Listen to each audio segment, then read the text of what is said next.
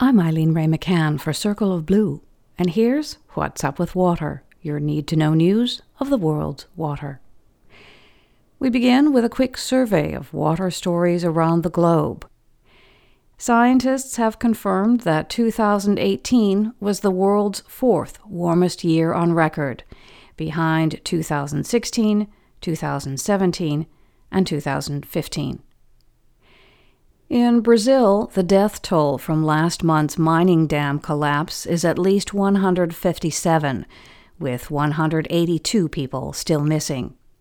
The New York Times says the ruptured structure, owned by the Brazilian mining giant Vale, was a bare-bones reservoir of mining waste held back by little more than walls of sand and silt, with no separate concrete or metal to retain its contents.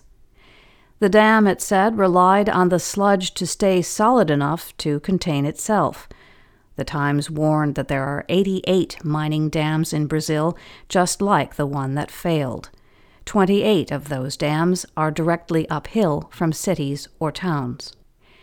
Also in Brazil, extreme winds in Rio de Janeiro accompanied a severe storm that lashed the city last week and killed 6 people.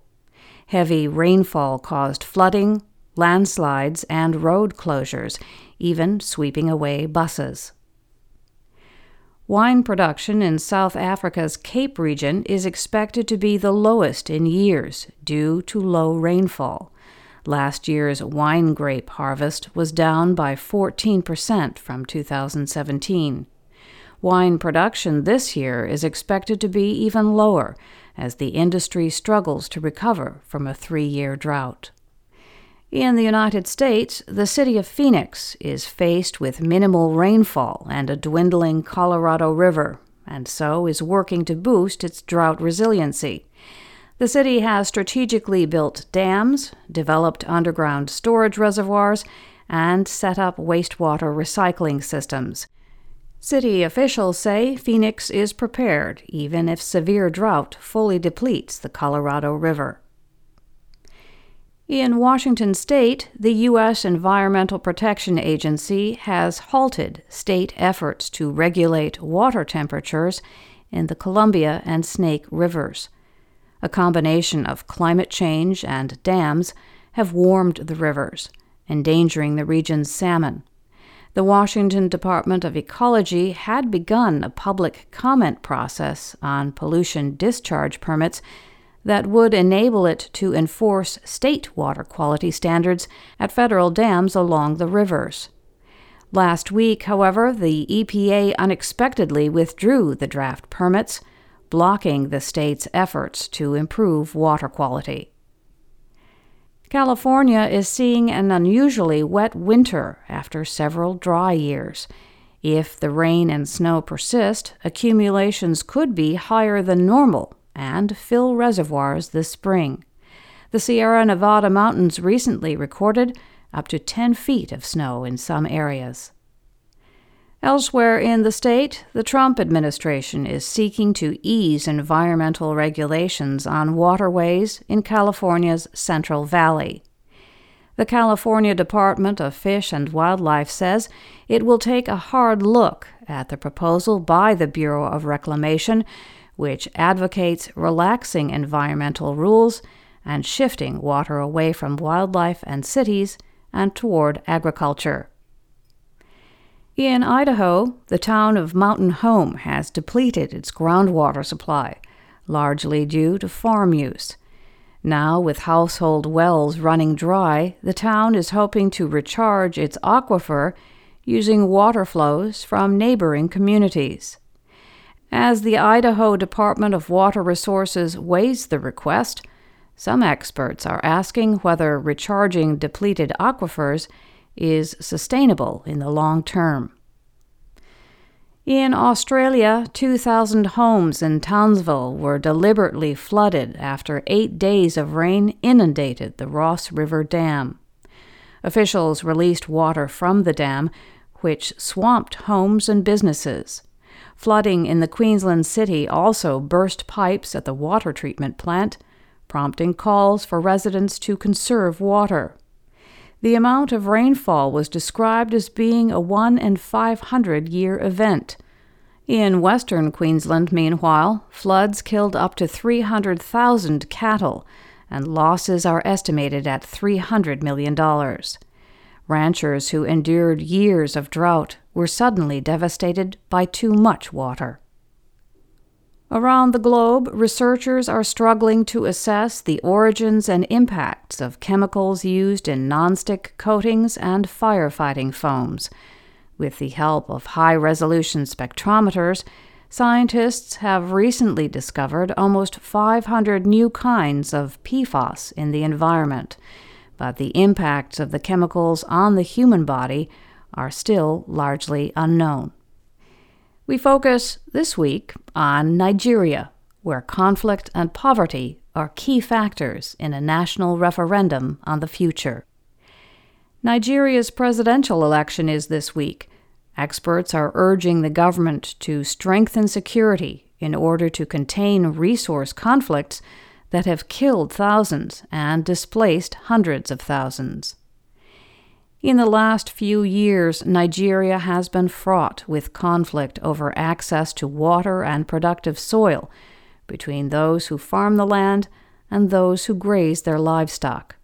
In 2018, over 1,500 people died in these struggles. According to the International Crisis Group, violence over resources has eclipsed attacks by Boko Haram, a militant group that has terrorized Nigeria for the past decade. But the threat of armed groups is intensifying the strain on a fragile situation. In recent weeks, militants killed dozens of people and displaced thousands in the country's northeastern region. The attackers, most likely Boko Haram or Islamic State, have forced 80,000 Nigerians from their homes since last November. Many of these people abandon everything in their flight and have limited access to food and water. The violence has been challenging for President Muhammadu Buhari, who is seeking a second fourth-year term on February 16th. Buhari was the military ruler of Nigeria for nearly 2 years in the 1980s, and he was elected in 2015 in part because of his pledge to restore security. His prospects, like the election itself, seem less than certain. Officials in Nigeria say they are doing their best to organize a fair election, but with some 300,000 people displaced by farmer-herder conflicts, there is confusion and concern about voter participation. Also, Islamic State and Boko Haram have threatened to disrupt the voting with attacks. Election observers worry that chaos could encourage voter fraud, which was widespread in displaced persons camps in the last presidential election. One official told Reuters, "Where we don't have security or peace, voting won't prevail." The United Nations expressed concern about the increased security risks around the election, which could impair responses to what it termed one of the world's worst humanitarian crises. Disruption is pervasive in Nigeria, which has Africa's highest population at 190 million. It is also Africa's largest oil producer and largest economy, but it is also where over half the residents live in poverty. According to the World Bank, Nigeria has replaced India as the country with the highest number of poor people. As one political candidate told the BBC, poverty is staring us in the face.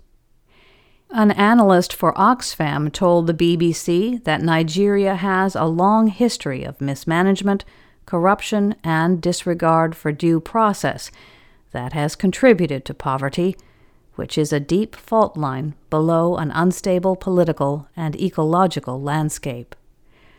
Early this month, the Nigerian Institute of Social and Economic Research focused on strategies for resolving conflicts between farmers and herders.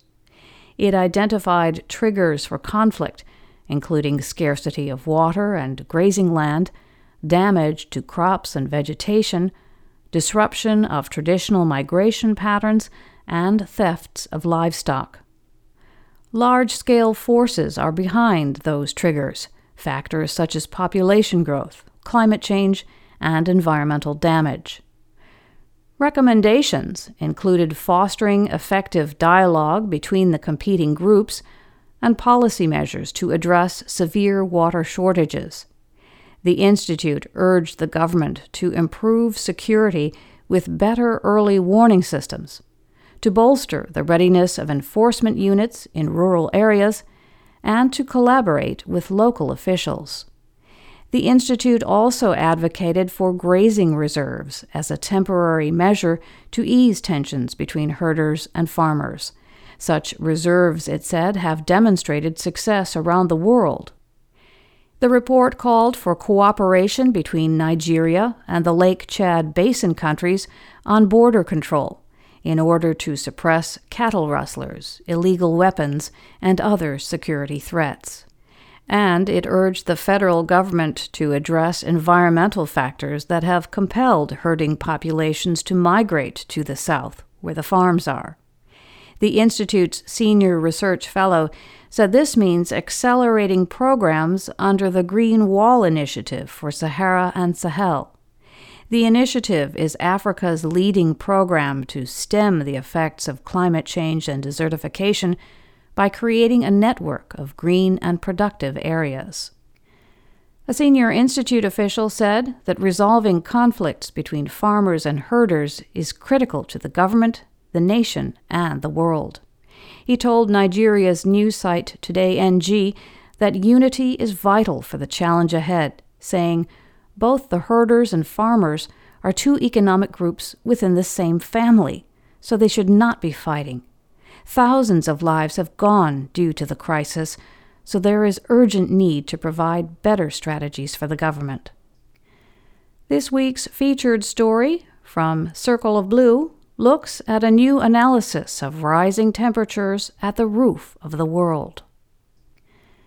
The Hindu Kush Himalayan region is a high-altitude tabletop from which nearly all of Asia's great rivers spring. This remote mountain land is also at the front lines of climate change. An analysis by an international consortium of some 350 scientists shows that the 8-country region, known as the Third Pole because of its massive ice fields, will warm faster than the rest of the world in coming decades, especially at higher elevations. The Paris Agreement aims to limit climate change by keeping global temperatures from rising ever higher above pre-industrial levels.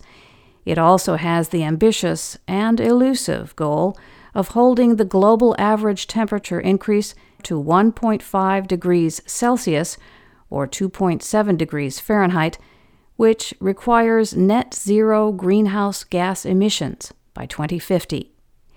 Even if the Paris limits are met, the Hindu Kush and Himalayas will see an additional 0.3 degrees Celsius of warming, according to the assessment. The added heat is a death sentence for many of the region's glaciers. At least 1/3 of the glacial ice will melt by 2100, even if global temperature increase is held to 1.5 degrees Celsius.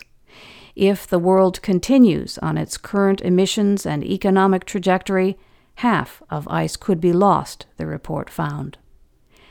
The resulting heat-driven shift in ice and rain will change the timing and availability of water for nearly 2 billion people, from Afghanistan to China. It will affect 10 major rivers, including the Brahmaputra, Ganges, Indus, Mekong, and Yangtze. Those rivers are vital sources of water, food, and energy for 1/4 of the people on the planet. Control of those rivers and access to their water are also delicate geopolitical concerns that could be upset by changes in river flow.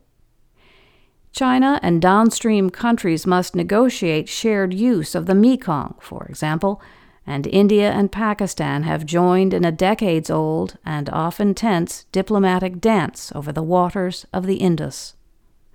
Of the rivers, the Indus will be the most affected by climate change, said Aditi Mukherjee, co-author of the scientific report on warming in the Himalayan region.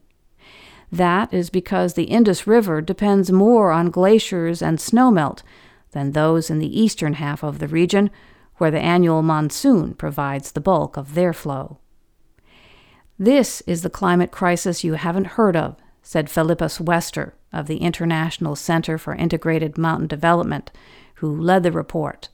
He told The Guardian, "In the best of possible worlds, if we get really ambitious, even then we will lose 1/3 of the glaciers and be in trouble." That, for us, was the shocking finding. He added, "But we really do know enough now to take action, and action is urgently needed." And that's What's Up with Water. We'd like to know what's up where you are. Tweet us with your water news @CircleOfBlue #What'sUpWithWater.